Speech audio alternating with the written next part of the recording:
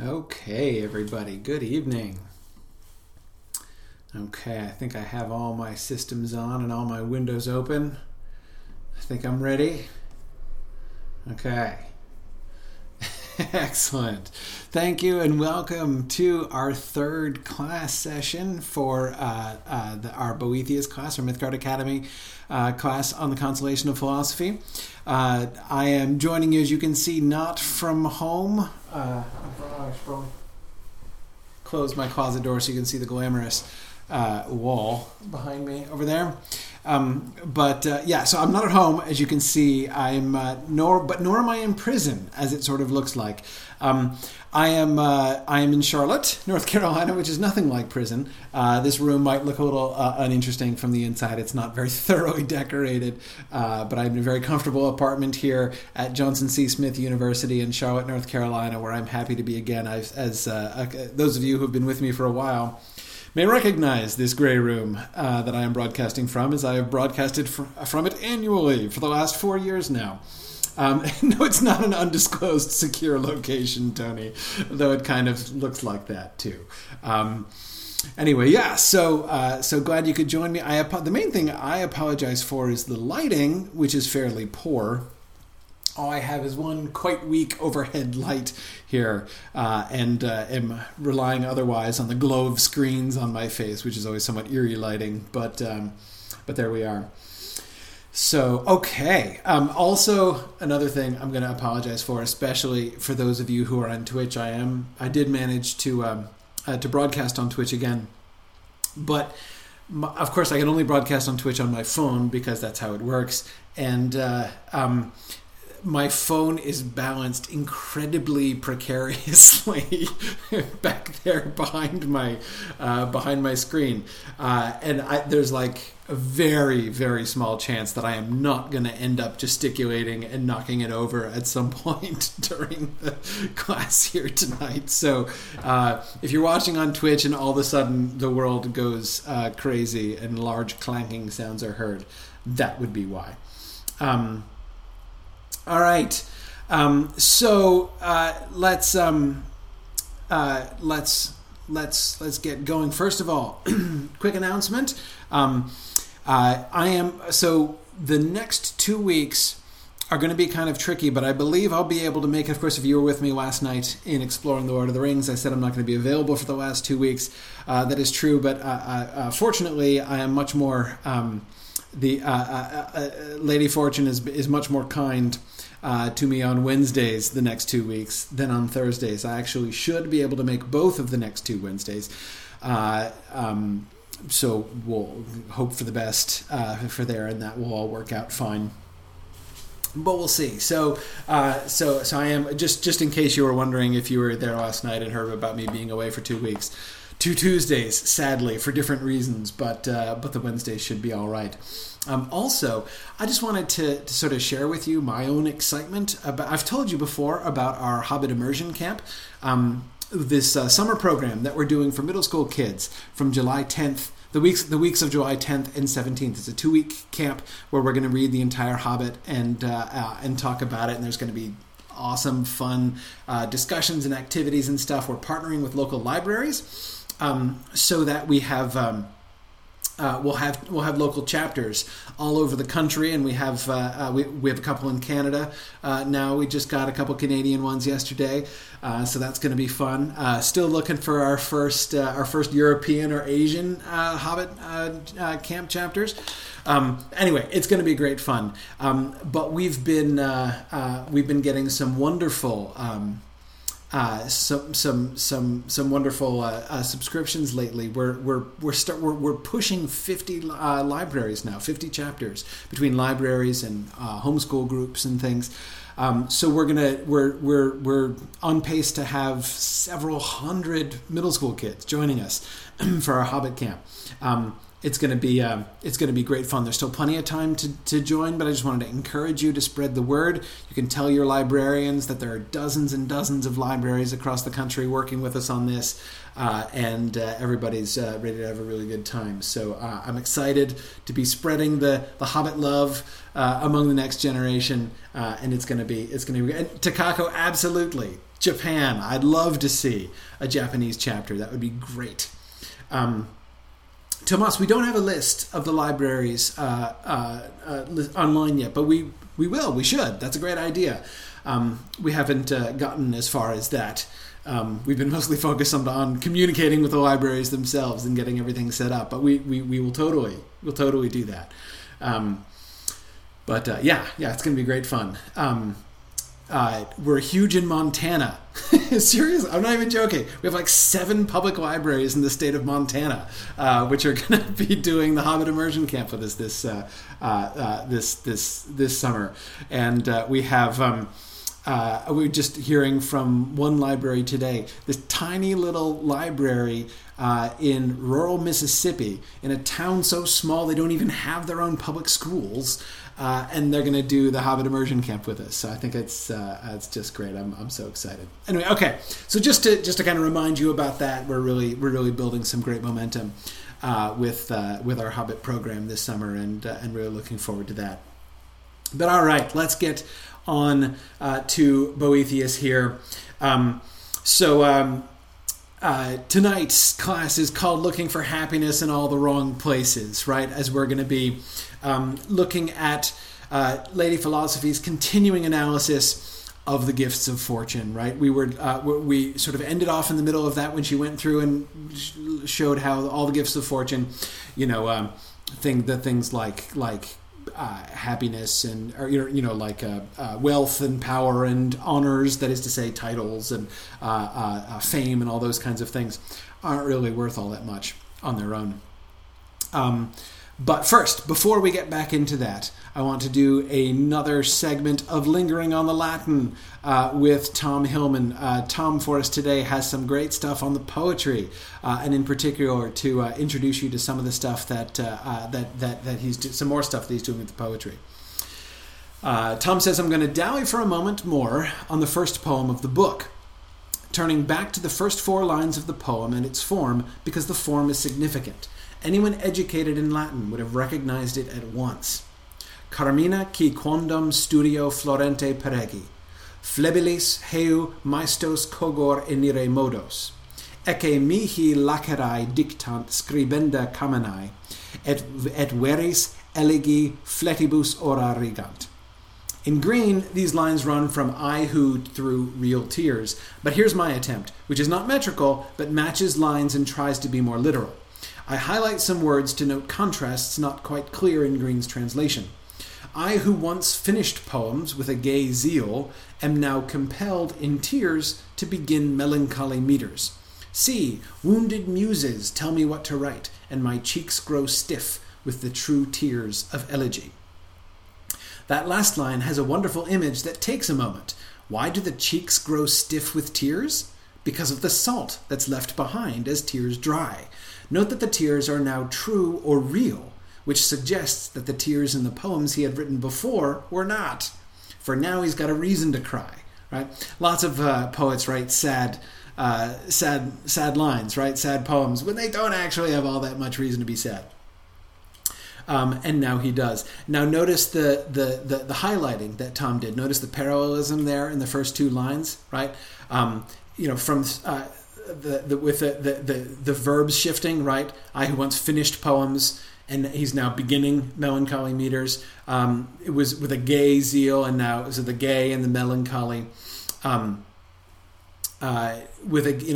talk about his zeal, his own enthusiasm for the poems, right? For his writing before, and now he's compelled, and even as simple as the once and now, right from quondam to heu there.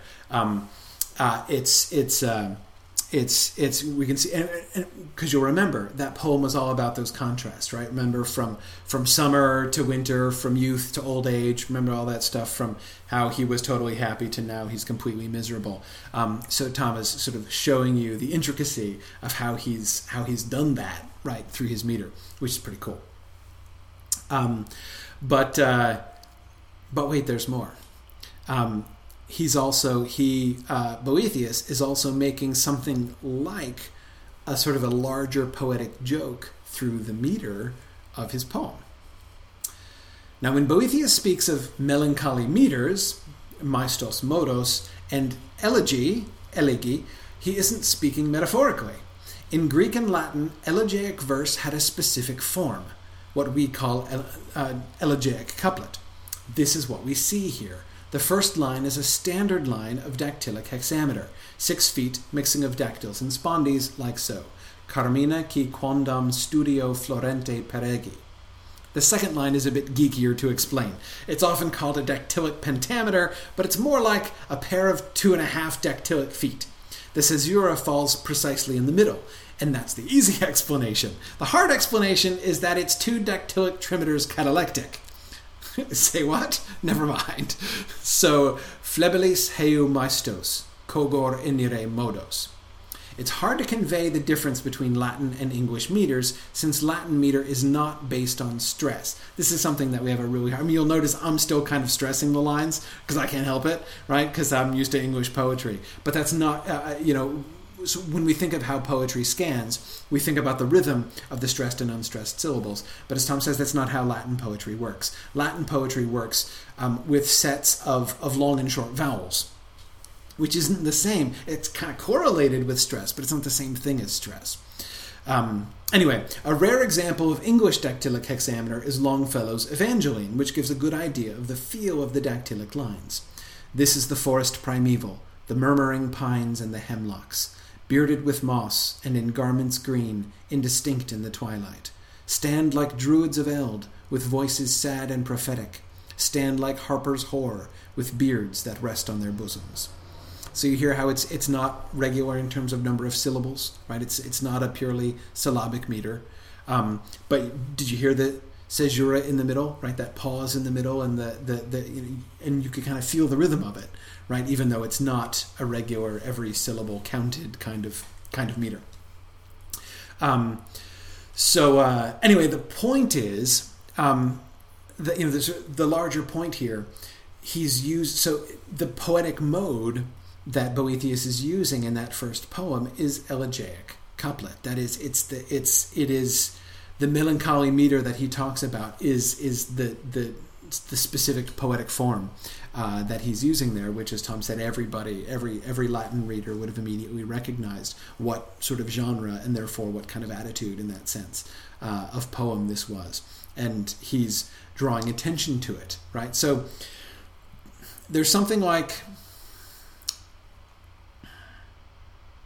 that reminds me somewhat perversely of Tom Bombadil singing about the color of his own clothing, right? Except it's like the opposite, right?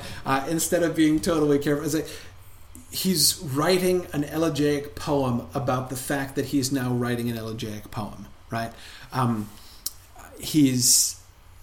There's a sense in which his emphasis on his own sorrow, or is not exactly that it's redundant, but it's not and it's certainly not necessary for him to talk about how, like, I am now writing sad poetry. Like, it's obvious that he's writing sad poetry, right? He's writing it in sad poetry meter. But again, I think we can see the it seems to me that really kind of seems to fit with the sort of pattern of self-absorption that we see in Boethius there, especially at the very beginning, really throughout Book 1, what Lady Philosophy is trying to that loop that she's trying to get him out of, right? As he's entirely focused on his own misery. Like, I'm going to write elegy, I'm going to write in elegiac meter a poem about me writing elegy because I'm so miserable, right? I'm just, it's like me, my own sorrow. I'm completely wrapped up within my own sorrow. And exactly, it's like recursive poetry, Jennifer. Exactly. So that's pretty cool. Tom, Rachel Draper was wondering, where's the easiest way to get a copy of the Latin? Is it available on the internet?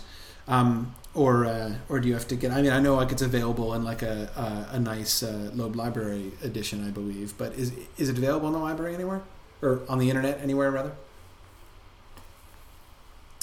Anyway, thanks as always to Tom for his wonderful insights into the Latin. Yeah, cool. All right. So let's. Okay, before we before I move on, I want to start with a little summary. I don't usually like to go back and summarize all of what I did last time, but I want to make sure that we keep the thread, right? Boethius's thread. Okay. When he starts out, right? Lady Philosophy set out, last in our second class, Lady Philosophy set out to shake some of Boethius's certainties, right? That's her first response to how miserable, he says he is, she says to him, things aren't as clear as you think they are, right? And think about the things that that I mentioned last time. He starts off saying, I used to be happy, right? And over the course of our class last time, we watched as Lady Philosophy said, no, you weren't actually happy, right? At least your happiness did not lie in what you're thinking it did, right? So you think you were happy. No, you were blessed temporarily by the goods of fortune, right? Fortune was smiling on you for a while, and you had all the good things, right? All the temporal good things. But those things are temporary and fleeting by their natures, right? So, no, you weren't happy. You were just sort of pleased, blessed briefly before, right? He was saying, so I was happy, and then he was saying, and now I'm completely miserable, right? I mean, this is like what he's saying in that first poem that we were just talking about. And she says, no, you're not completely miserable, right? You just have less, right? Yeah, you have fewer of those blessings now than you had before. But you don't have none of them, right? You still have some blessings. You're still blessed compared to many other people, right? You're still happier than many people are. Many of the people, there are people who call this place that you call prison home, right? You're in exile here. They live here, right? You gotta change the way you look at things, right? You weren't completely happy before. You're not completely miserable now. And of course, his primary complaint, I have been robbed or cheated of what was mine, right? And she says, no, you haven't, right? It wasn't yours. It was never yours, never really yours. You can tell because you lost it. That which is truly and securely yours cannot be taken away from you by definition, right? And so therefore, since you've lost it, you can know it was never actually yours.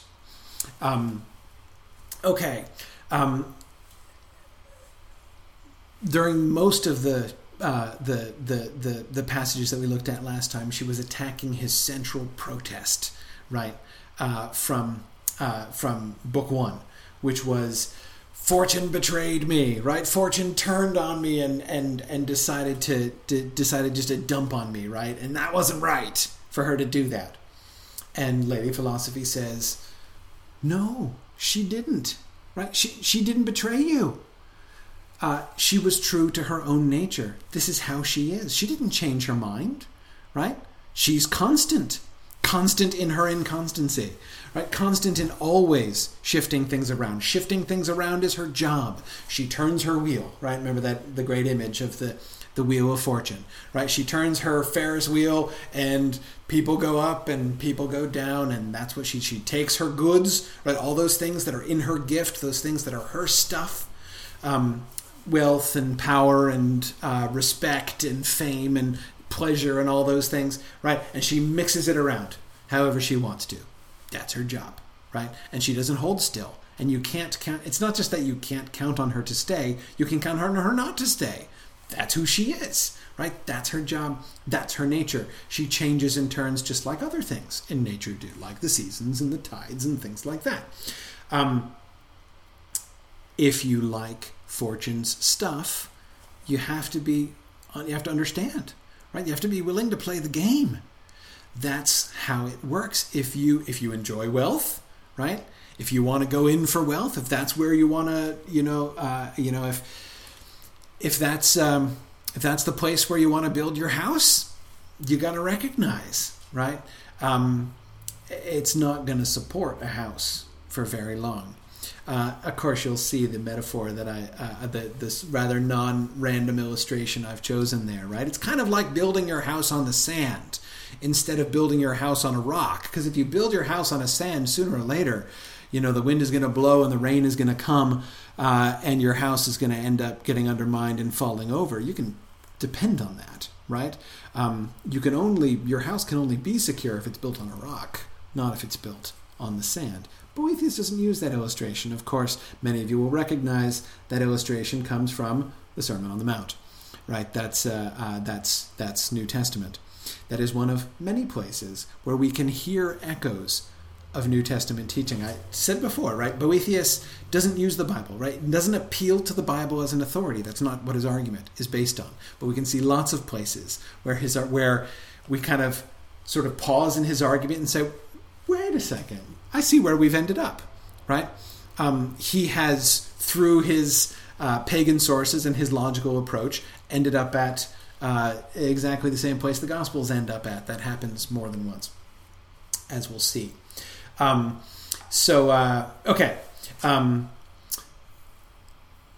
Yeah. Oh, great. Hang on. Just a couple more things here. And then, of course, we ended up with looking at when she goes through and she says, okay, let's look at fortune stuff, right? These things that are in fortune's gift. Should they be? Should you be building your house on that, right? Should that be, what is the real nature of those things, right? And she says, they're not only can they be taken away, they're not so hot when you actually look at them, right? And that we looked at how we went through wealth and power and honors and fame and the things that are not actually real satisfactory about those things, according to, as I said last time, all of these very traditional teachings from traditional moralists for a long time. She established that they were transitory, but also kind of pointless in themselves. Kind of lame when you look at them carefully.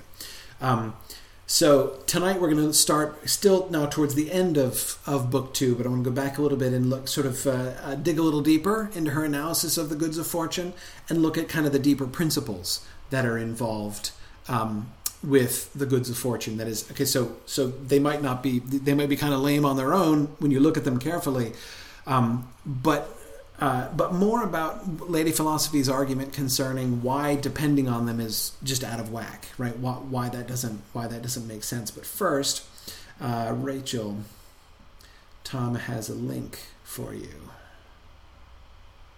It's at Perseus, apparently. Let me see if I can post that here. Posting that on GoToWebinar chat. There we go. There's the link. Okay. Good. And there we go. Post that on. Posting it all over the place. Okay. I think I posted it to all the places. Oh, I didn't post it to Twitter. I'll tweet it too. There we go.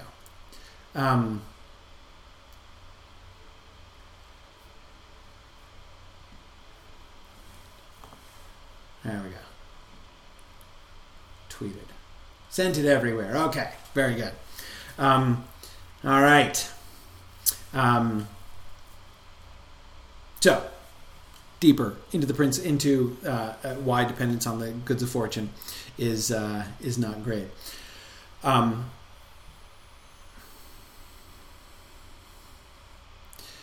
This is in the section on wealth. And again, so we looked at how wealth doesn't deliver what it seems to offer. But more, Lady Philosophy says, just think about what it means. Think about what it implies when you are valuing these physical things like gems and gold and things like that, right?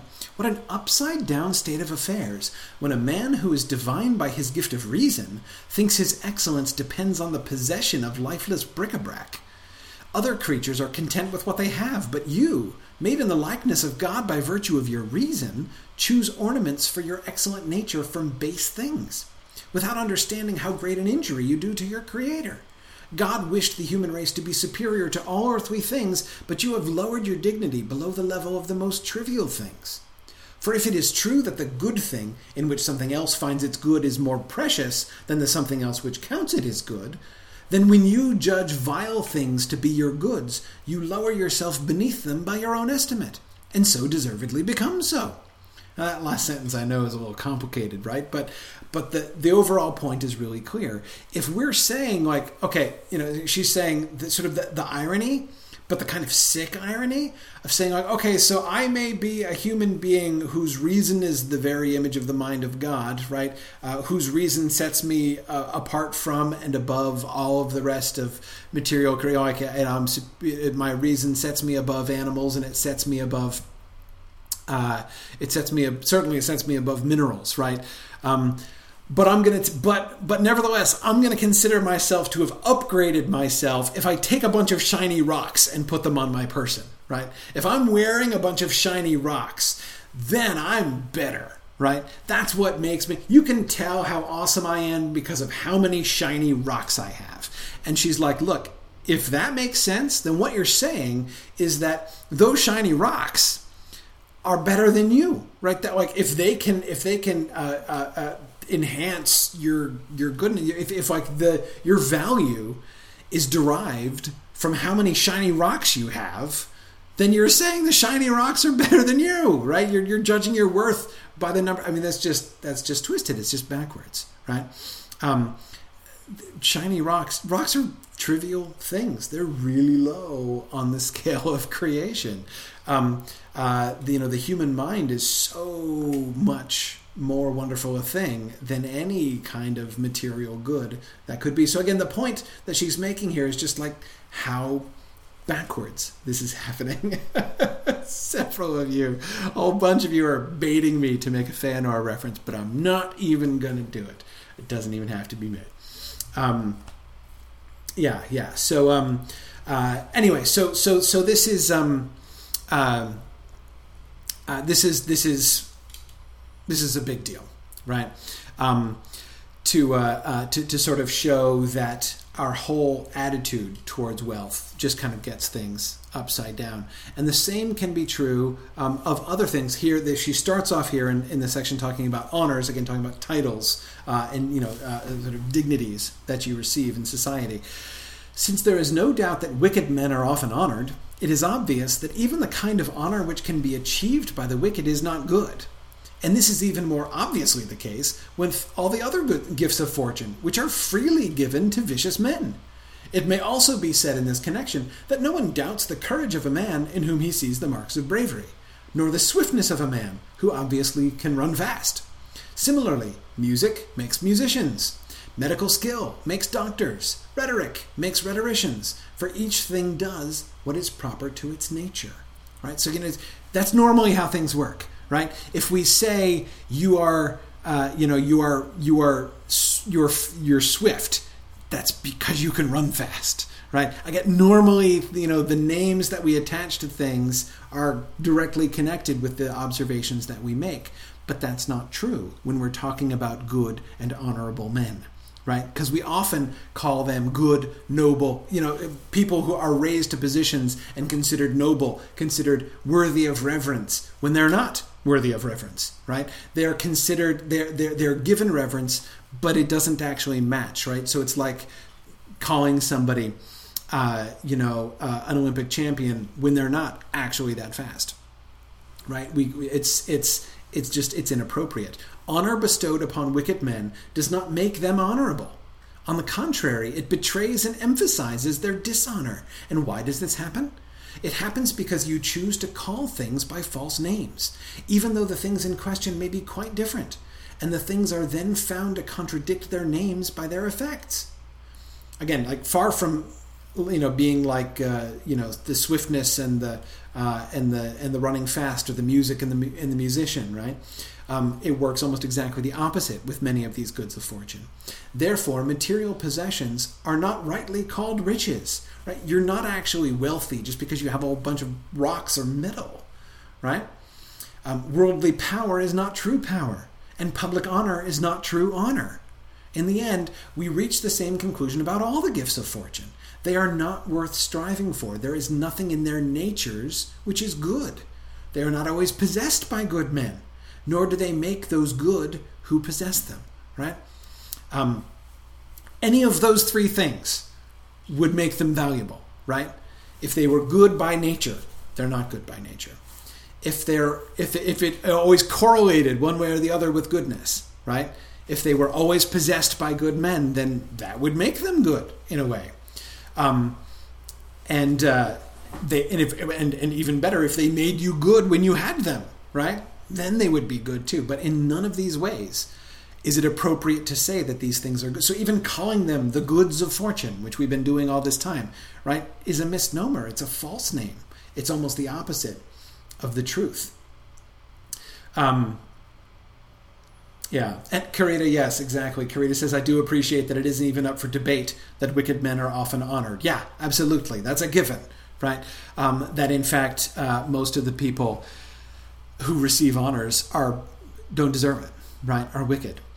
There's no beating around the bush on points like that, right? But Carita, wait till you see where he gets with that. I love where we get on that by the end of book 3. We're not going to get there tonight, by the way. Promise. Book 3 is really long. We're not going to get anywhere close to finishing book 3 tonight. Yeah. Hallstein says, Lady Philosophy's arguments don't seem original compared to ancient Greek philosophers. No, not a coincidence at all, Hallstein. Absolutely not. She's completely recycling all of these. That's the entire point that she's making.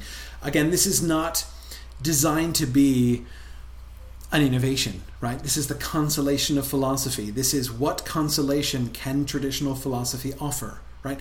Given what we know, right? Given what we have been told by traditional philosophers, how can we apply that, right? So it is her putting these things together and applying them in the way that she is, that is what the consolation of philosophy is all about, right?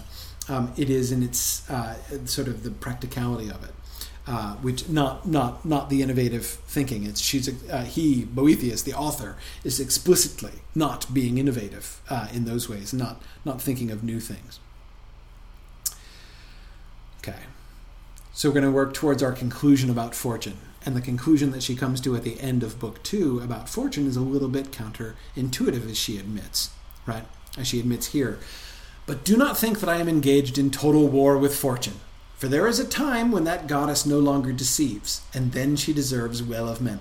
So hey, don't say I've got nothing good to say about fortune, right? I'm about to lay a compliment on fortune here, says Lady Philosophy.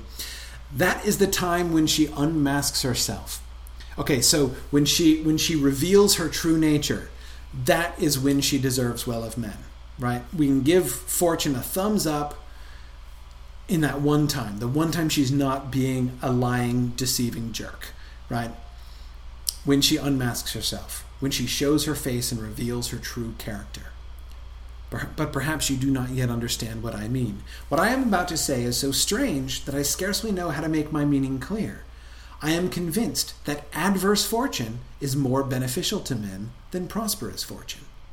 When fortune seems kind and seems to promise happiness, she lies. On the other hand, when she shows herself unstable and changeable, she is truthful. We talk about good fortune and bad fortune all the time, right? Those were very popular phrases back then as well, right? So, I'm experiencing good fortune, I'm experiencing bad fortune. It goes without saying, right? Good fortune is when good stuff happens to you. So, you receive a windfall of money, that's good fortune, right?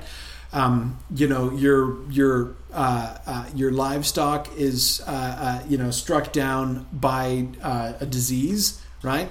That's bad fortune, right? A tree falls on your house, that's bad fortune, right? We know what's good fortune and what's bad fortune. And she says, Lady Philosophy says, you see the counterintuitive conclusion that we come to when we look at fortune, the nature of fortune, and at the goods of fortune, right? It turns out that bad fortune is good fortune, right? Because when fortune is being kind to you, when you are receiving the blessings of fortune, you are being set up. You're going up the side of the wheel of fortune, right? But you're just going to come down. But it's so easy to enjoy that ride, right? And you're like, I'm on top of you're up there and you're like, I'm the king of the world, right? And then wham, you're not the king of the world, right? You're just a plaything like everybody else. And when she shows the truth, right? that you're a plaything like everybody else, that's when she's telling the truth. That's when she's being kind. That's when she's being honest. Yes. Good fortune deceives, adverse fortune teaches. Good fortune enslaves the minds of good men with the beauty of the specious goods which they enjoy, but bad fortune frees them by making them see the fragile nature of happiness. You will notice that good fortune is proud, insecure, ignorant of her true nature, but bad fortune is sober, self-possessed, and prudent through the experience of adversity. Finally, good fortune seduces weak men away from the true good through flattery, but misfortune often turns them around and forcibly leads them back to the true good. It's so easy to think that you've got everything, right? When you're blessed by fortune, that everything is great, right? That you're on the right path, that you must be doing everything right, that everything's okay, right? Really easy to think that when everything is pleasant, right? Yeah, excellent. For those of you who are quoting the Bible at me, you are completely right. Stephen is quoting about rejoicing in our sufferings, knowing that suffering produces endurance, and endurance character, and character hope. Yeah, exactly.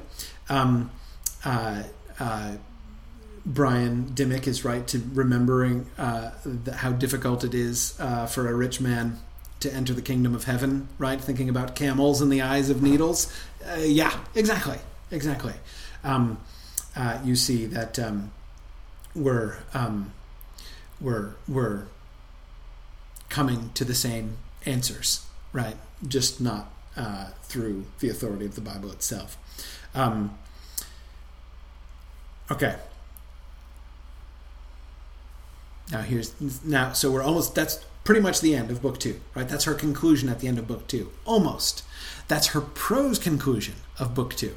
Now let's look at the final poem of book 2, which is a very famous poem. This is one of the most famous poems, very often quoted. Chaucer translated this at length in Troilus and Cresside at a really important and interesting moment in Troilus and Cresside.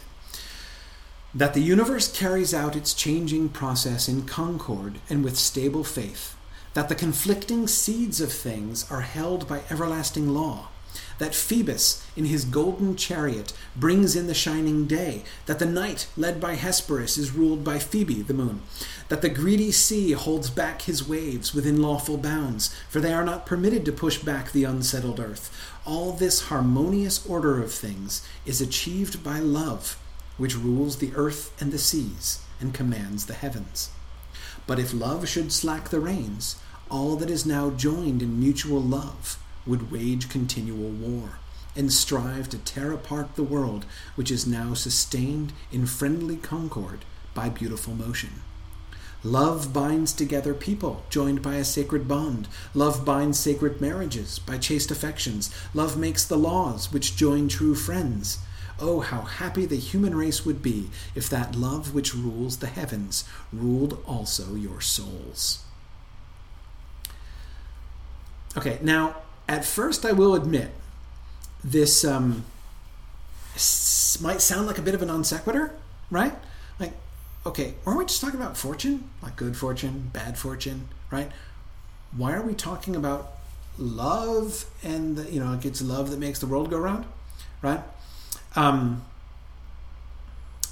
Yes, exactly, Sarah. You're completely right, Sarah Grant, to think of Dante and the love that moves the sun and other stars. Yes.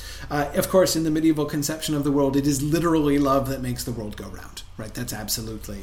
The rotation of the spheres is caused by love.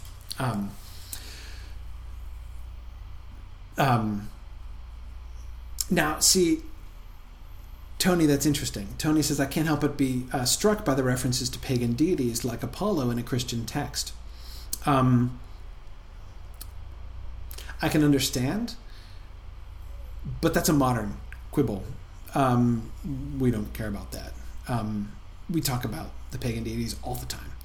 There are two reasons for this. One is that they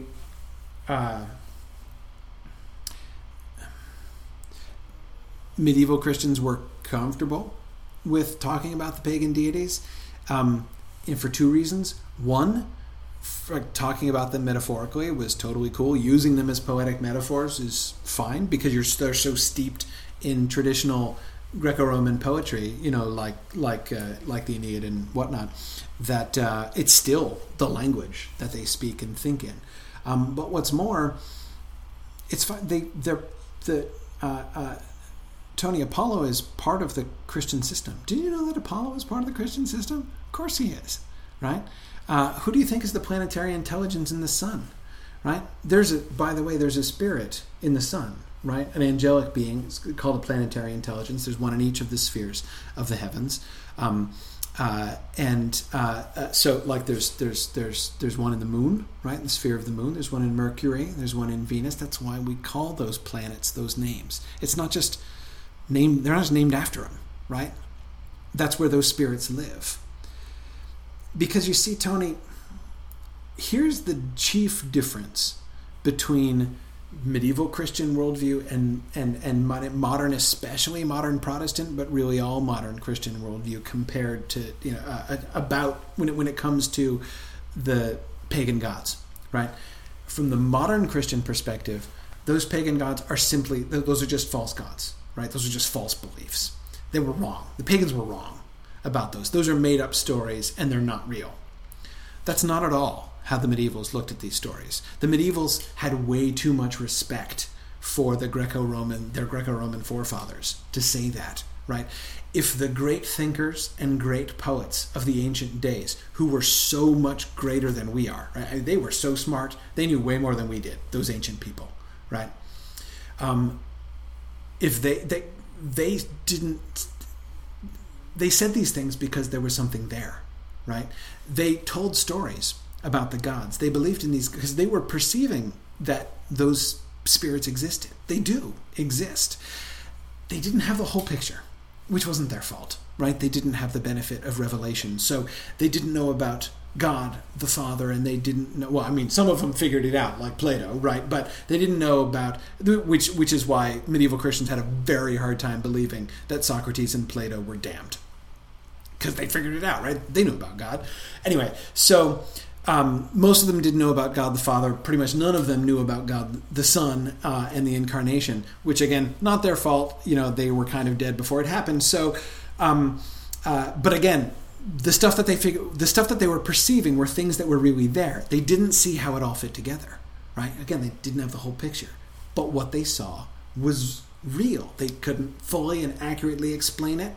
But they were perceiving something that was really there. So Rachel, yeah, absolutely, they're created beings. They're angels. They're angelic beings. And Stephen Cover, absolutely. If you have read C.S. Lewis's Space Trilogy, you are familiar with this concept. He is explicitly using the planetary intelligence idea. His stories kind of bring that to life in a modern context. Okay. Yeah, good. Jordan, exactly. That's why in Dante, Plato, and Socrates and Aristotle are hanging out in limbo, right? They're not in like the mainstream hell, right? Exactly.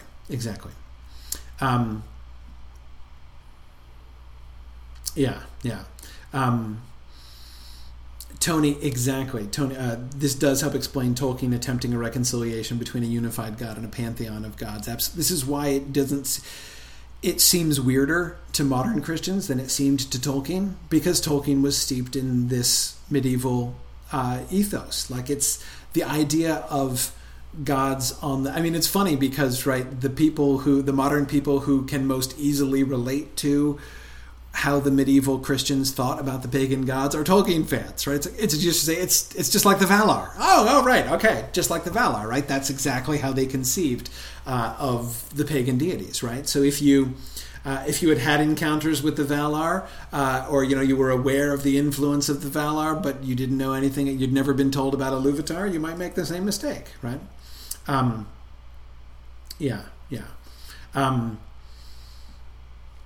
Yeah, good. Anyway, so Tony, that's sometimes with the references to like the night being ruled by Phoebe, it might merely be poetry. It might just merely be metaphor, but it doesn't have to be, right? It's all kind of legit, right? It's all fine.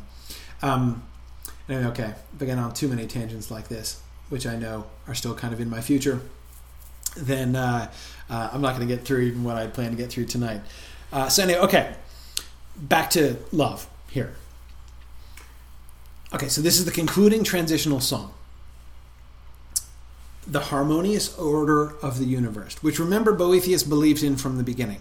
When she did her little Q&A with Boethius at the end of book 1 in her her diagnostic Q&A, you remember, he passed this question, right? Do you think the world is like random and messed up? And he's like, no, world not random and messed up, right? It is orderly and harmonious. And she's like, that's right, we can work with this. Remember what it was that he didn't get? What he got wrong about that? There were those 3 questions that he screwed up, and that led her to her diagnosis, and she's like, okay, I know just what's wrong with you now, right?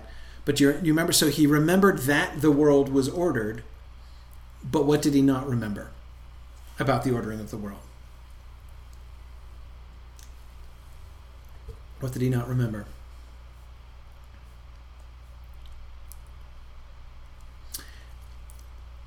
Yeah, so to recap, he didn't get his definition of man right? He defined man as a rational mortal animal, and she's like, yeah, and he's like, and what, right? So that was one problem. He forgot who he was. Yes, good. Cool. 3 of you, James, Kate, and Rachel, got all 3 of them in order. The second one was, what is the end towards which the world is governed? What's the point of the world? Right? And he didn't know. Right? And third, how is it governed? Okay, you get that it's governed, good. But how is it governed? And he's like, oh, I don't know. Right? Bing! We have the answer. Here it is. She's given the answer here in Poem 8 of Book 2. Love is the answer. Love is how the world is governed, how everything is bound together. If love should slack the reins, all that is now joined in mutual love would wage continual war and strive to tear apart the world, which is now sustained in friendly concord by beautiful motion. Everything would fly apart. Everything is held together in harmony by love.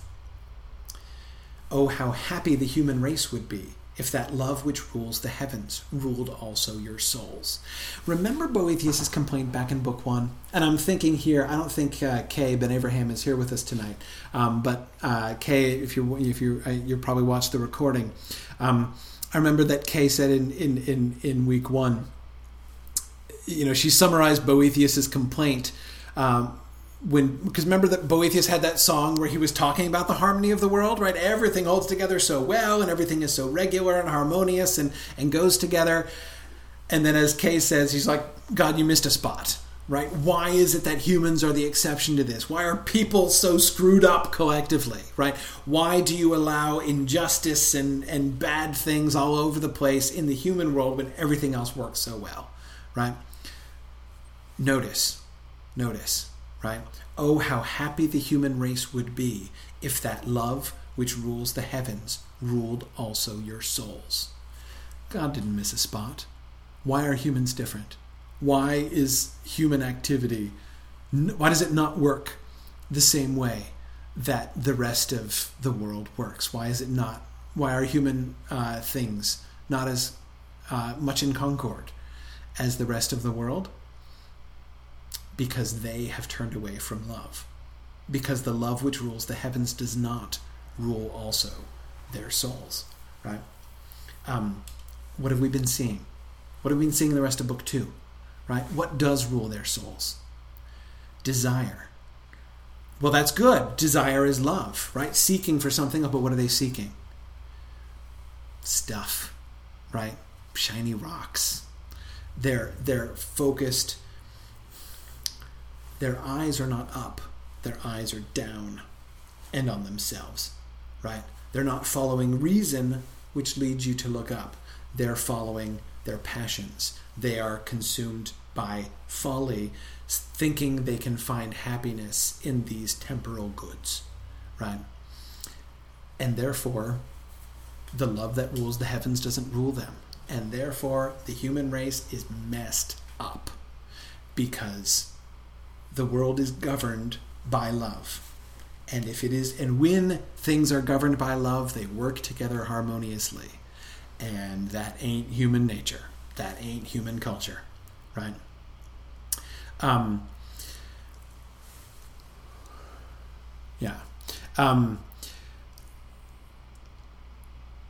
Laura says, is this agape love? Yes, Laura, referring to the three different Greek words, four technically different Greek words for love.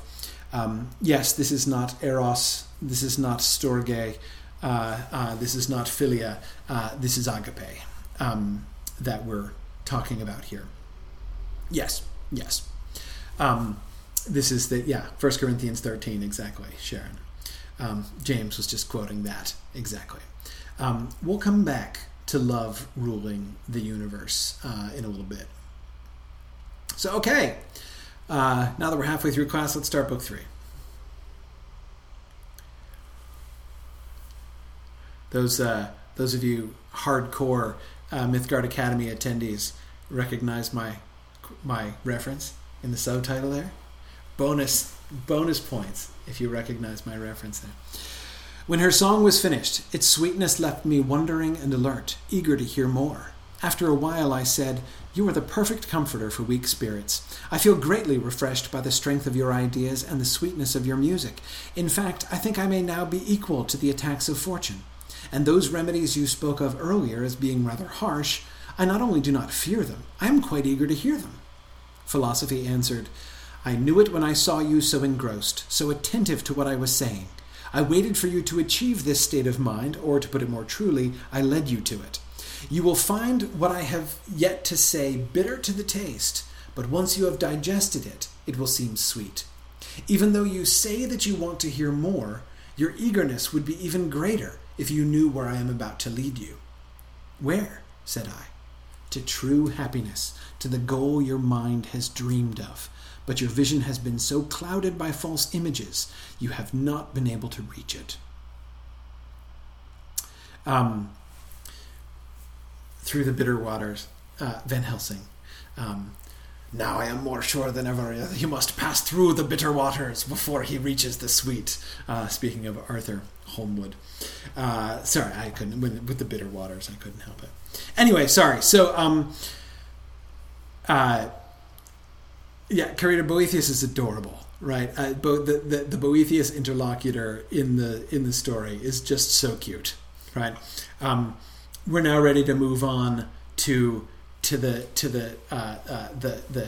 stronger remedies, right? We've laid the foundations now. He's eager to get to the next level, right? And the next level is we're going to talk about true happiness, right?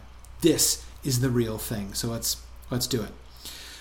The man who wants to, this is the poem, right? The man who wants to sow a fertile field must first clear the ground of brush, then cut out the ferns and brambles with his sharp hook, so that the new grain may grow abundantly.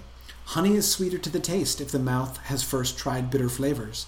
Stars shine more brightly after Notice has stopped his rainy blasts. Only after Hesperus has driven away the darkness does the day drive forward his splendid horses. Just so, by recognizing false goods, you begin to escape the burden of their influence. Then afterwards, true goods may gain possession of your spirit. Right? Okay, so again, she had to do that preliminary work in book 2. Book 1 was diagnosis, book 2 was clearing the ground. Right? We're not yet ready to plant the real seeds yet. Right? First, we've got to clear away the rubbish. And what gets cleared away is that fixation with false goods. As long as Boethius is saying, like, but why did my stuff all get taken away? And it wasn't fair, right? Which, again, like, easy for me to mock that, right? And it's true of all things, right? It's true of all worldly goods. Even remember stuff like health, right? This is she's talking about everything. From I lost my job to I got a cancer diagnosis, right? All of that stuff is included in her assessment of the goods of fortune, of worldly goods. Is it a thing in the gift of fortune? Is it a thing that can shift around on you, right? Health is certainly one of those things that can shift around on you, right? And a great example of one of those things that we feel entitled to when we have it, right? Which deceives us into a false sense of security, as if it's the natural order of things that we should be able to count on. And fortune would say, oh no, that's one of the things in my gift too, right? And I can take that away anytime I want to. Anyway, so now let's sow the fertile field. Remember that same imagery that she had from way back in prose 1 in book 1, right? When she talked about the barren thorns of passion, of the passions, compared to the fertile grain of reason, right? It's time to grow the fertile grain of reason here. Okay. So what is, in fact, the true good? Okay. Mortal men laboriously pursue many different interests along many different paths, but all strive to reach the same goal of happiness. Now, the good is defined as that which, once it is attained, relieves man of all further desires. So this is the supreme good, and contains within itself all other lesser goods. If it lacked anything at all, it could not be the highest good, because something would be missing, and this could still be desired, right? So again, remember that she's thinking in logical terms here, right? Logically speaking, the highest good has to be that than which there is nothing greater, right?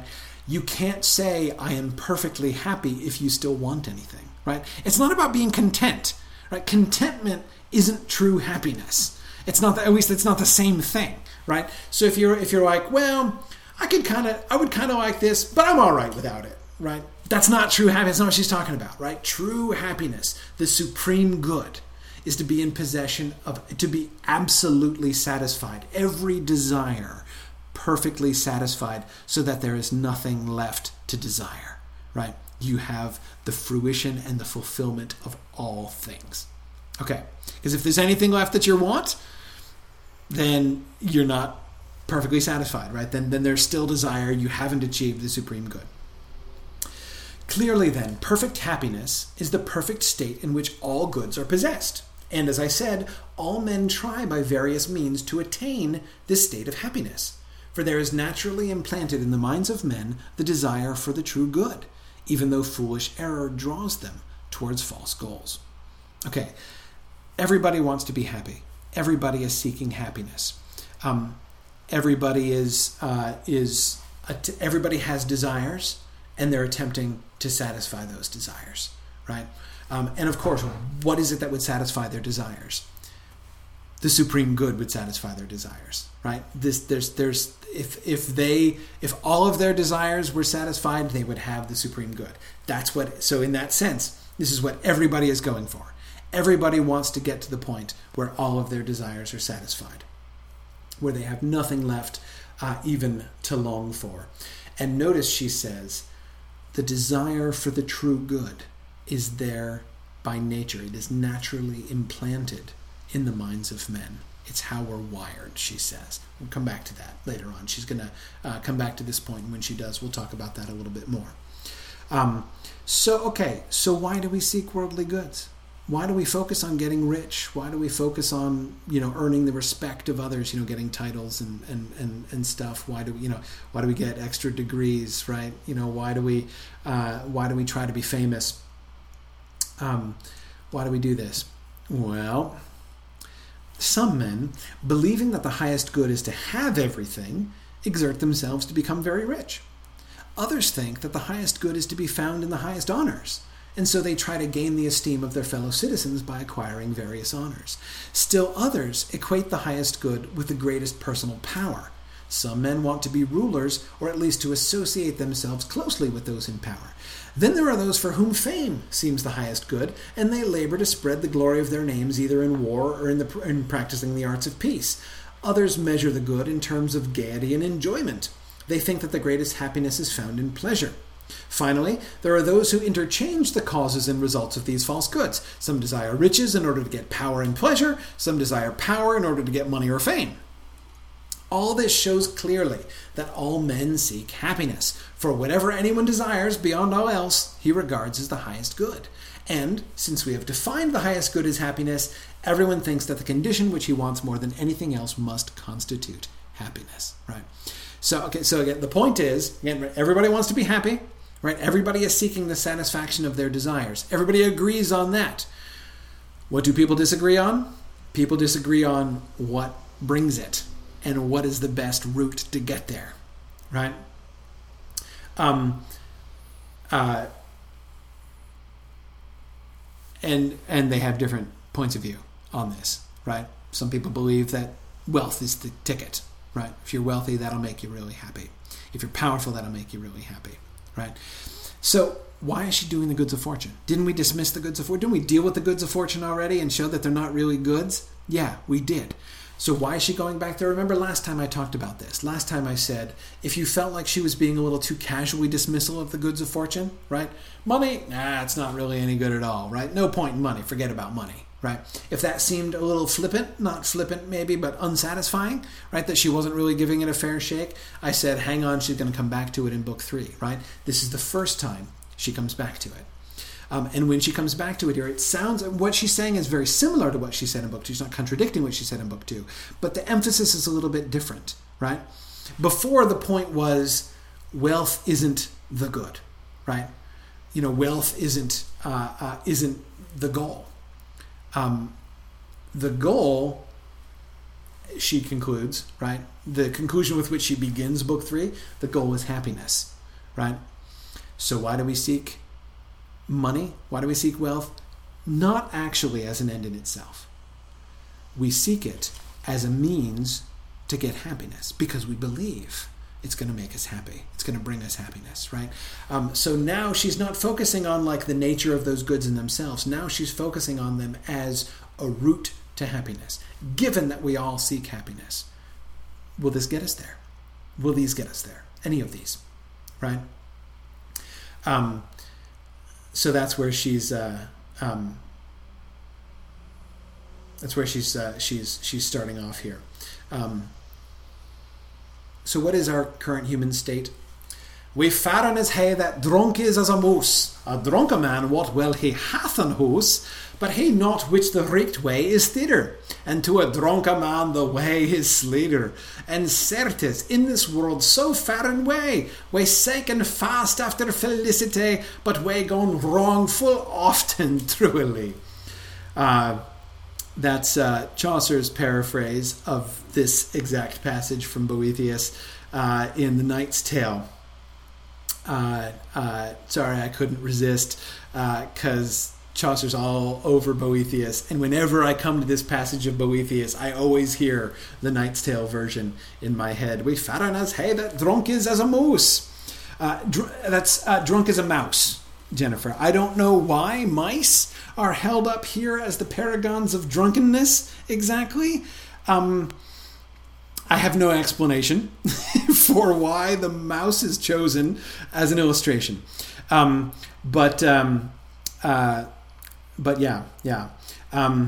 I know, Carita, it seems like a slander, but I can't explain. All I can say is it must have made sense in some way in the Middle Ages, and all I can say is if you think about it, we have a lot of similar sayings that we couldn't explain and don't make a whole lot of sense either.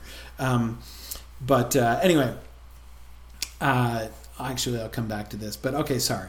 Well, let's look at the modern English translation. But let me return now to the goals men set for themselves. In spite of its hazy memory, the human soul seeks to return to its true good. But like the drunken man who cannot find his way home, the soul no longer knows what its good is.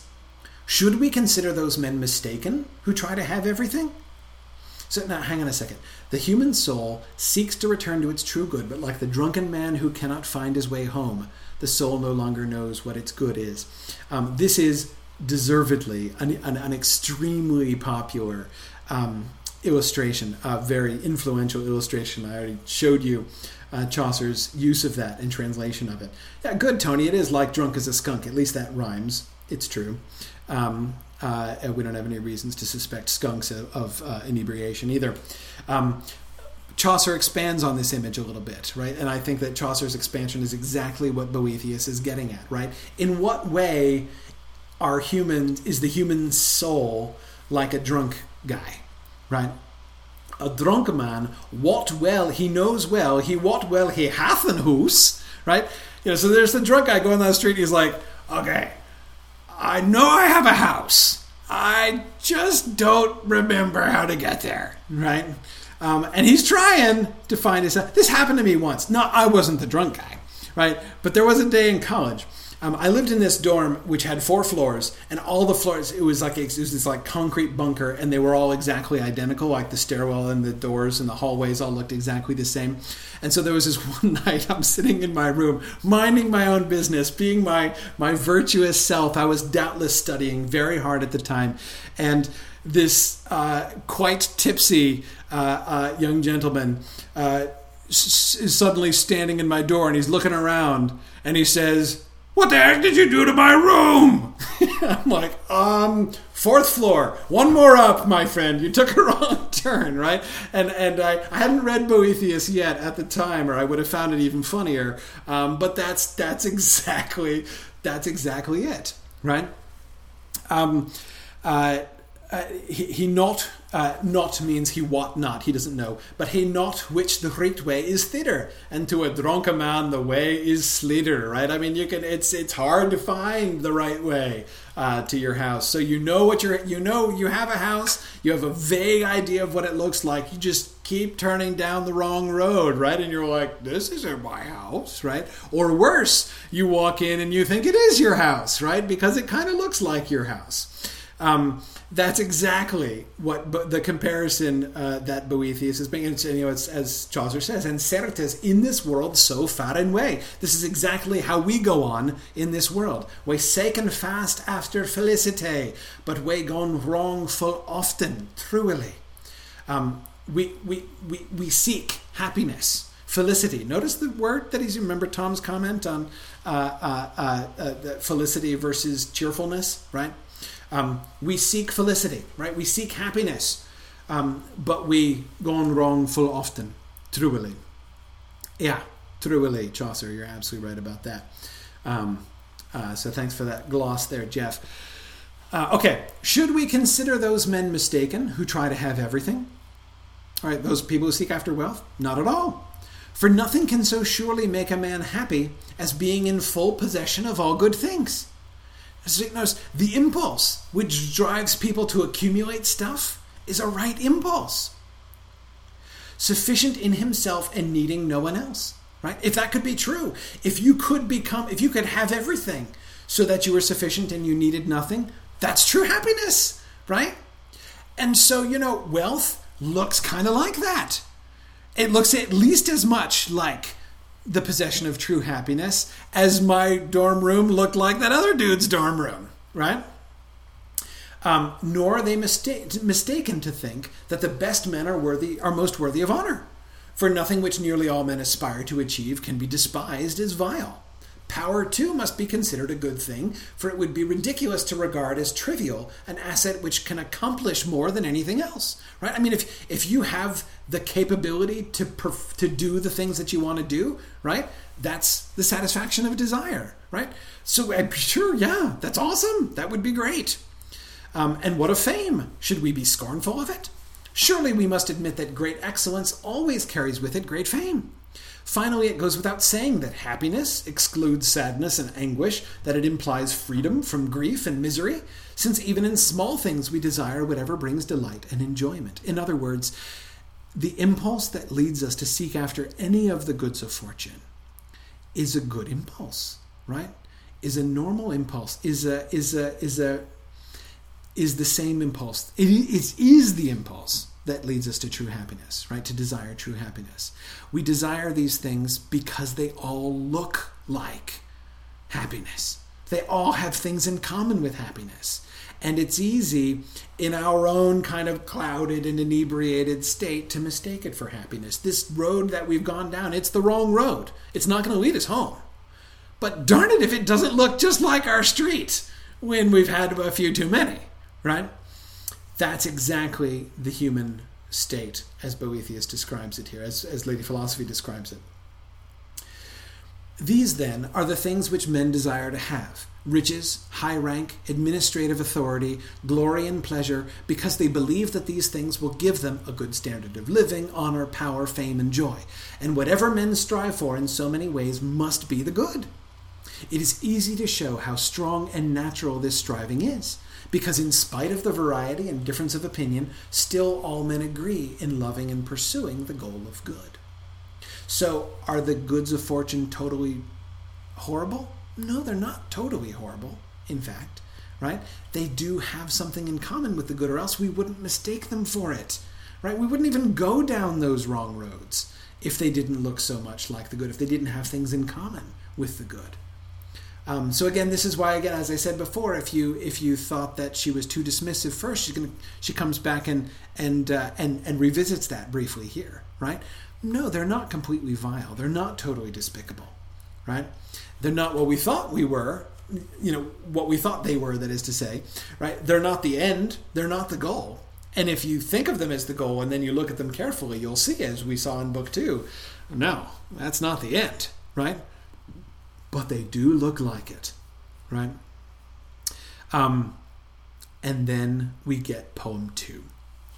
Poem 2, one of the other most influential poems in this entire book. And another poem which Chaucer did almost line by line translation of in Canterbury Tales. Now I will show you in graceful song, accompanied by pliant strings, how mighty nature guides the reins of all things, how she providently governs the immense world by her laws, how she controls all things, binding them with unbreakable bonds. Now, our bells should be going off, right? She's saying, I'm going to tell you, in this poem, I'm going to tell you the answer, one of the answers that you got wrong, right? We already saw it at the end of Book 2, right? How is the universe governed? By love, right? And now she says, I'm going to show you how nature guides the reins of all things, right? So what does that mean in practice? Okay, we say love makes the world go round. Okay, yeah, but how, right? What's the mechanism by which nature makes this happen? Here it is. The Carthaginian lions endure their fair chains, are fed by hand, and fear the beatings they get from their masters. So these are tame lions, right? But if blood should smear their fierce mouths, their sluggish spirits revive, and with a roar they revert to their original nature. They shake off their chains and turn their mad fury on their masters, tearing them with bloody teeth. When the chattering bird, who sings in the high branches, is shut up in a narrow cage, she is not changed by the lavish care of the person who feeds her with sweet drink and tasty food. If she can escape from the cramped cage and see the cool shade of the wood, she will scatter the artificial food and fly with yearning to the trees, where she will make the forest ring with her sweet voice. A treetop, bent down by heavy pressure, will bow its head to the ground, but if the pressure is released, the tree looks back to heaven again. Phoebus sets at night beneath the Hesperian waves, but returning again along his secret path, he drives his chariot to the place where it always rises. Thus all things seek again their proper courses and rejoice when they return to them.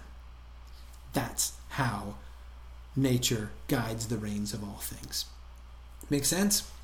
Let me explain. Carita, exactly. Carita says, so Chaucer is like the rock cover of the Consolation. Yeah, absolutely. The works of Chaucer are like the rock cover of Consolation. That's exactly it. He did a boring cover too. He did a prose translation in Middle English of the Consolation of Philosophy, which is still fun, but it's very straight. It's not funny. At least not often funny. But yeah. Okay. How does this work then? What is she saying? What Lady Philosophy is describing in this poem was a very basic belief of the Middle Ages. And you know why it was a very basic belief of the Middle Ages? Because Lady Philosophy explained it here. It's based on this as much as anything else. Enormously influential for the entire medieval worldview. Love makes things happen. Everything wants to go home. That's the description of the world. So let's see. I have a paper clip, right? You can see this work, right? You can empirically prove this principle that she's describing all over the place. She gives 3 examples, right? 4, really, if you count the rising and setting, the setting and rising of the sun, right? But we can prove this, right? You can see it all the time. So I have a paper clip here. What is this paper clip made of? Huh? Minerals, right? It's made of metal, right? Where does metal want to be? What is the desire of this metal? This metal has a desire, right? It has a love. What is its love? What does it love? What does this paper clip love? You can tell. How can you tell? You can tell by what it does on its own, right? If you leave it to itself, what does it do? That's how you can tell what it loves, what it desires, right? So what does it desire? To go down, right? You can tell. As often as you do it, it'll do the same thing. You keep asking it the same question. Hey, paperclip, what do you want? Oh, you really want to be down at the table, right? Wow. It's just determined to go there, right? You have to physically hold it, right? If you let it go for just a second, down it goes, right? See, it wants to be home. It wants to be where it's supposed to be. It's the desire of the paperclip, right? Now, we say in the modern world that it's obeying the law of gravity, right? And I've even heard people scoff. If you say to somebody, the paperclip falls because it wants to be back at the earth, people will be like, that's not true, right? What really happens is that the paperclip is just obeying the law of gravity. Now think about those 2 statements, right? Those are exactly equally metaphorical statements, right? Yes, we're saying that the paperclip has a desire, right? But does that make less sense? Is that less accurate in some way than saying that it's obeying a law, right? Like it's got citizenship and it's choosing but apparently paperclips never practice, civil disobedience, I guess, against the law of gravity, right? So we project slavish obedience to a law, which doesn't make sense, by the way, because we don't really believe in universal laws of that kind anymore, but we still talk that way, right? However, the medieval system does make sense, and it does hold together. It says everything wants, because they can explain why. If I say to a modern person, why does the paperclip obey the law of gravity, right? Again, what's its motivation?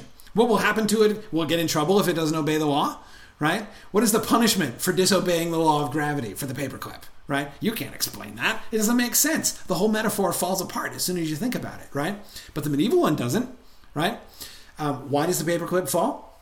Because it wants to be down, right? Because it wants to go to its home, to the earth. Why? Because everything wants to go. Everything has a place where it belongs, and it wants to be there. Everything does. And you can see everything obeys this law. Everything obeys that everything follows that pattern. And again, if I ask why, well, it's you can see, right? I can't prove that it's like choosing to obey, but I can prove that it has a desire to be down because it moves, right? And Aristotle will tell you, if something moves, it's because it has a desire to move, right? So yeah, there it goes again, right? It keeps doing it. Exactly. Everything wants to be home. So you can tell where everything's home is, right? Just look where it wants to be, right? You can tell, for instance, that the home of air is above the water, right? All you have to do is just release air under the water, right? What does it do? Rises immediately, right? Wants to be home. Again, this is empirically provable all the heck over the place, right? That's what she is describing in this poem, right? Everything has its nature, is the way it is, right? It wants to be true to the nature that it's been given. You can twist it out of place, right? I can take this paperclip and I can artificially lift it up and hold it up in the air, and there's air above it and around it, right? And it doesn't like it, right? I've got to force it, but as soon as I let it go, it's going to fall. Same thing with the tree that you bend over, right? It wants to be upright, and you're forcing it down. You can do that, right? But you let it go, and whack, it's going to fly back up again, right? You can tame a lion. You can keep a lion on a chain, but once it tastes blood in its mouth, it's gonna go, right? Its lion nature is gonna reassert itself, right? You can have a bird, you can tame the bird, you can feed the bird. The bird can look like it's super happy in its cage, but you leave that cage door open, out it's gonna go, right? Because it wants to be home, it wants to be in the woods. Everything pursues its own nature. Okay, so that is. This is the answer to the question. How is the world governed? Love. Everything has a desire. Everything wants to be in its natural place. That is how the world is governed. That is how harmony is maintained. That is why the world is orderly. And all of those things that Boethius observed in his natural philosophy, it's why those things are true. So, how does this help? How does this apply to the human situation? Right? That, of course, is what we're going to go on to see. Okay, let's keep going. You too, who are creatures of earth, dream of your origin. However weak the vision of your dream may be, you have some vague idea of that goal of true happiness towards which you gaze. Right? That desire for true happiness, the fact that all humans have that desire for true happiness, right? Have this desire that needs to be satisfied.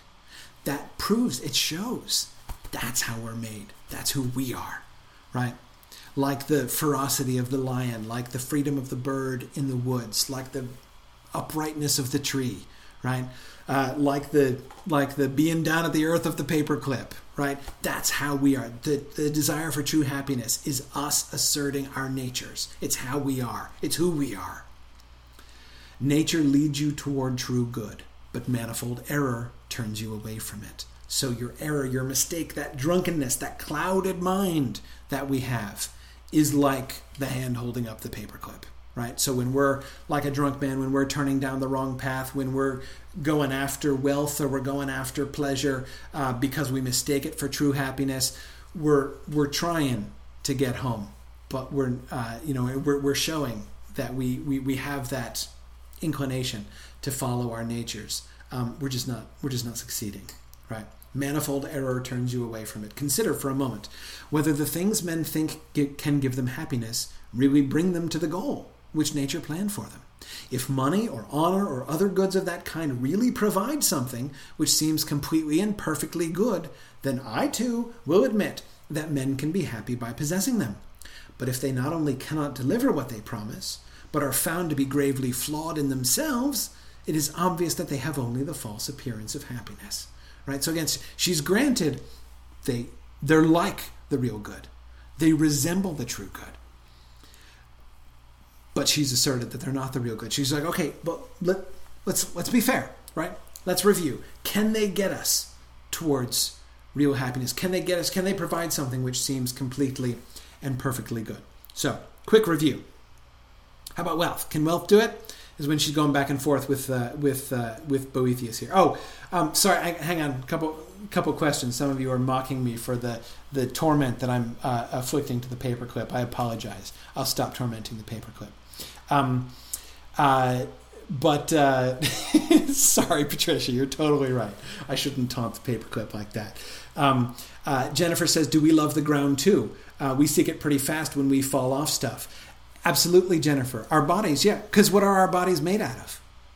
Dirt, right? Absolutely. Our physical bodies seek the ground, just like everything else, right?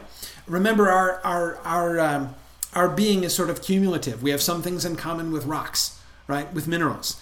And the fact that our bodies fall to the ground when we tumble off cliffs shows you, right? Yep, absolutely. We have that in common with rocks. Our bodies too seek the earth because our bodies are from the earth. That proves that our bodies are from the earth, right? We don't need, Genesis to tell us that we were made from the dust, right? That from dust we came and to dust we shall return, as we're told in the burial service. We don't need to be reminded of that. We can observe that empirically, right? Absolutely. But of course, there's more to the human than just our physical bodies, right? Our rational souls are what Lady Philosophy is talking about here, right? Yeah, good. James Oakley was just quoting the "We are dust, and to dust we shall return." Absolutely.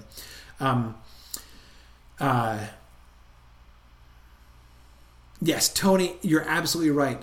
To be reminded of Plato's idea that morality comes from a memory of a perfect world that we came from. Yes, this idea of forgetting, the forgetfulness, like the drunken nature of humanity, that's straight out of Plato. Absolutely it is, right? That our souls know all things, right? But when we're born, we forget. And then over the course of our lives, we remember gradually. That is absolutely a Platonic idea. Yeah, great. Good. Okay, all right. Let's keep going.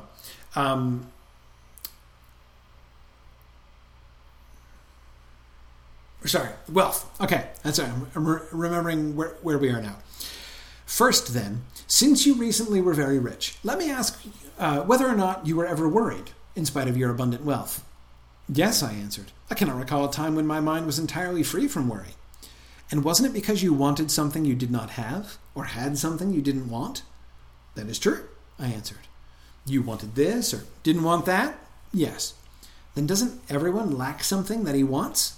Yes, he does, I replied. And isn't the man who lacks something less than wholly self-sufficient? That is true. And even you at the peak of your wealth felt this insufficiency? Of course, I agreed.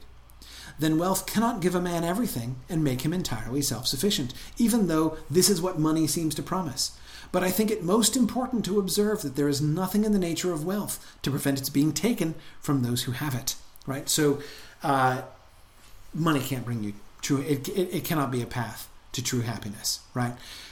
It is true that money looks like happiness because perfect self-sufficiency, to have everything you need. Remember, that's like true happiness. Right? But of course, as we recall from Book 2, that's never the state of the rich person. Nobody is ever so rich that they're like, and I don't need a single thing, right? I have absolutely everything I want in all ways, and I am perfectly secure. No, because even if you can't think of anything else that you need, which is probably not true, you still can lose it, right? So you're not. So in order to be totally self-sufficient, if it can be taken away from you, you can't be perfectly self-sufficient, right? So that's it does not succeed in doing what it claims to do. So again, it looks like true happiness, but it's not a path to true happiness. How about honors, titles, respect? To prove further that true honor cannot be attained through these specious dignities, think what would happen if a man who had been many times consul should go to some uncivilized foreign countries. Would the honors which he held at home make him worthy of respect in those places? But if veneration were a natural part of public honors, it would certainly be given in every nation, just as fire always gives heat wherever it is found in the world. But because popular respect is not a natural consequence of public office, but merely something which depends on untrustworthy public opinion, it vanishes when a man finds himself among those who do not regard his position in his home country as a special dignity. Right?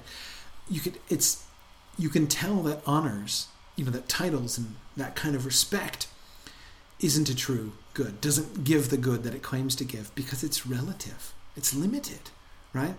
And go to a foreign country and they're not going to recognize you, right? Absolutely. Okay, so again, same thing. Wealth promises self-sufficiency. Does it give it? No, doesn't give real self-sufficiency, right?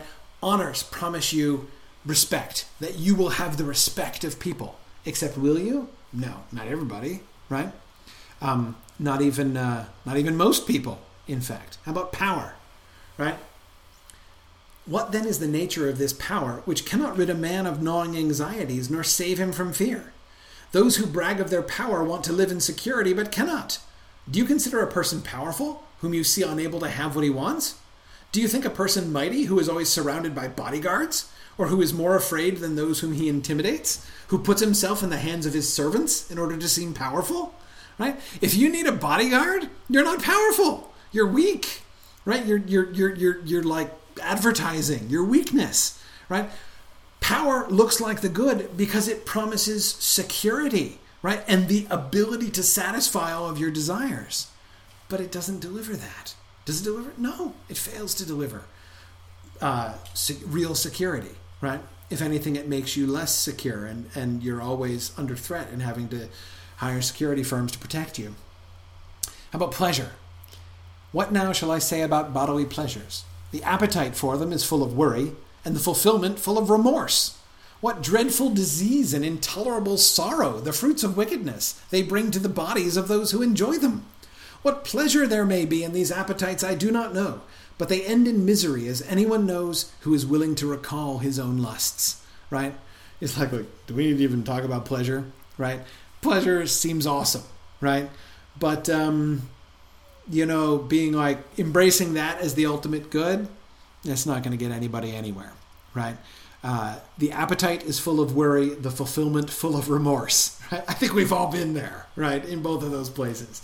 With lots of different kinds of pleasure. Pleasure promises joy, right? But it doesn't deliver either. Okay, so again, these worldly goods are not completely horrible here, but they don't deliver on what they promise to do. So, conclusion. There is no doubt, therefore, that these are the wrong roads to happiness. They cannot take anyone to the destination which they promise. Let me briefly show you the evils within them. If you try to accumulate money, you must deprive someone else of it. If you want to cover yourself with honors, you will become indebted to those who can bestow them, and by wishing to outdo others in honor, you will humiliate yourself by begging. She goes on and describes more, like basically how you can never have, each of these things individually won't get you there, right? Lest you think, but hang on a second, what if you get them all, right? What if you have pleasure and wealth and power and titles and fame, right? Then maybe if you're the complete package, you'd have true happiness. And she's like, look, it doesn't even work that way, right? I mean, if you try to go for one, you're going to end up sacrificing most. It's not really even possible to get all of those things together. All of these arguments can be summed up in the truth that these limited goods, which cannot achieve what they promise and are not perfect in embracing all that is good, are not man's path to happiness, nor can they make him happy in themselves. This isn't your house, man, right? This is not your dorm room. It looks like your dorm room, but you don't live here, right? So don't just think that I put up all those Lord of the Rings posters in your room for some reason. Then, philosophy went on, it must be granted that although the names of sufficiency, power, fame, reverence, and joy are different, in substance all are one and the same thing. So she's just gone on to show how you can't truly have any one of these things without all of the others, right? True happiness embraces all of these things simultaneously. Because you can't be really self-sufficient unless you have real power, like the real ability to affect the things that you want, right?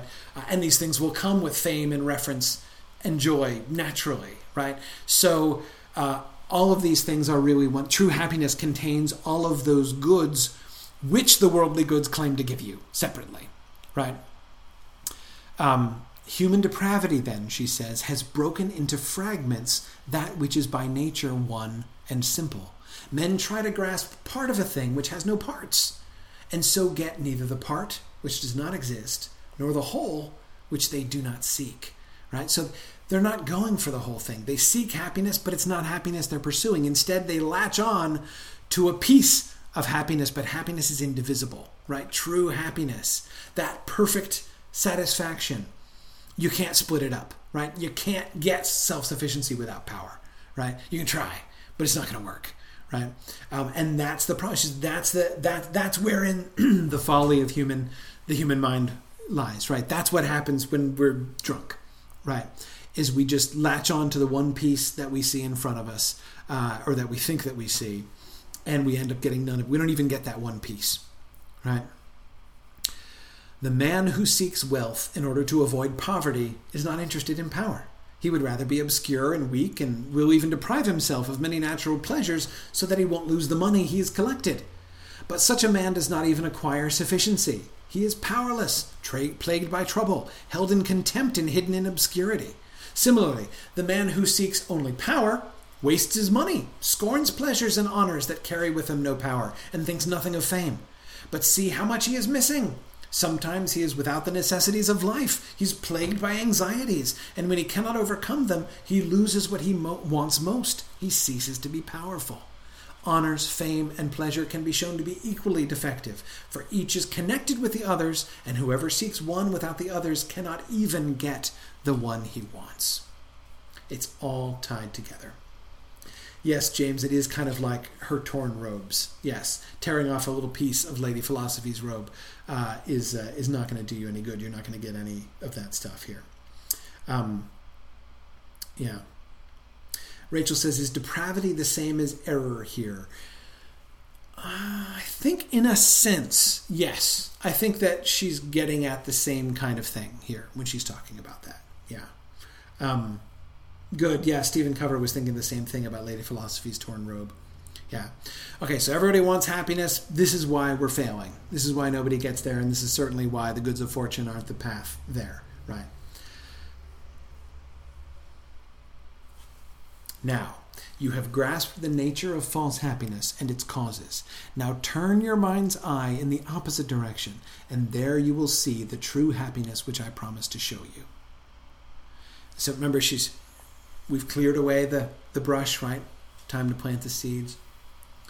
But this is clear even to a blind man, I said. And you revealed it a little while ago when you tried to explain the causes of false happiness. For unless I am mistaken, true and perfect happiness is that which makes a man self-sufficient, powerful, worthy of reverence and renown, and joyful. And to show that I have understood you, I acknowledge that whatever can truly provide any one of these must be true and perfect happiness, since all are one and the same.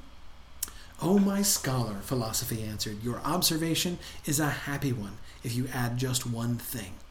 "What is that?" I asked.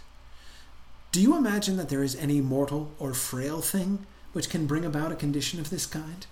Right? What is true happiness? Again, notice by studying worldly goods, right? By looking carefully at these things which don't satisfy, these things which cannot bring us happiness, Lady Philosophy has constructed a picture of what happiness looks like, right?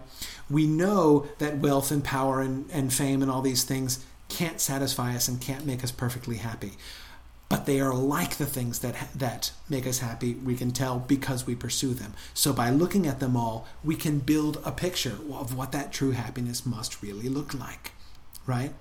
True and perfect happiness is that which makes a man self-sufficient, powerful, worthy of reverence and renown, and joyful, right? All at once. Okay, great. So where do we find it? Answer, not on earth, right? You're not going to find that on earth. No mortal and frail thing is going to bring about a condition of this kind, right? Tune in next time. And we're done early again. 25 slides in less than 2 hours. How about that? And I didn't knock over my phone. I can't believe it. So there we are. It has been truly a felicitous evening, right? James Oakley is saying 25 for 25 slides is true and perfect happiness, right? We did. Yeah, no, Jennifer, we did the slides from last time too. We're good. We did it all. We finished book 2, and then we got just where I wanted to get in book 3. So next time we're going to look at true happiness, right? We're shifting from looking down to looking up. Don't forget the stuff about nature and human nature, right? Don't forget the paperclip, which I won't torment Patricia by picking up again, right? Remember about human nature and where we want, and that all things want to go to where their true home is, right? And it will all make sense. Thanks everybody for joining me. So reread book 3. We're going to get through I'm hoping to get through the end of book 3 next time. Next week is our bonus class that I scheduled in after the first 3 because I knew we wouldn't get through the end of book 3 today. I'm hoping we can get through the end of book 3 so we can carry on to book 4 and then so that I'm hoping still to be able to take some extra questions and stuff at the end of class in week 7. We'll see how things go. Thanks everybody for joining me and following along. This has been great fun. No, don't read into book 4. No point. We're totally not going into book 4. Read through the end of book. So reread book 3. Read through the end of book 3. That's the goal, is to get to the end of book 3 next time. So thanks everybody, and I will see you guys next week. I should be home. What's next week? Yes, I should be home next Wednesday, so that'll be good. And then, I'll be home after that for every Wednesday. But of course, then is Myth Moot right after that. But I'll be back in time for the following Wednesday. So there we go. So thanks, everybody, and I will see you guys soon. Good night.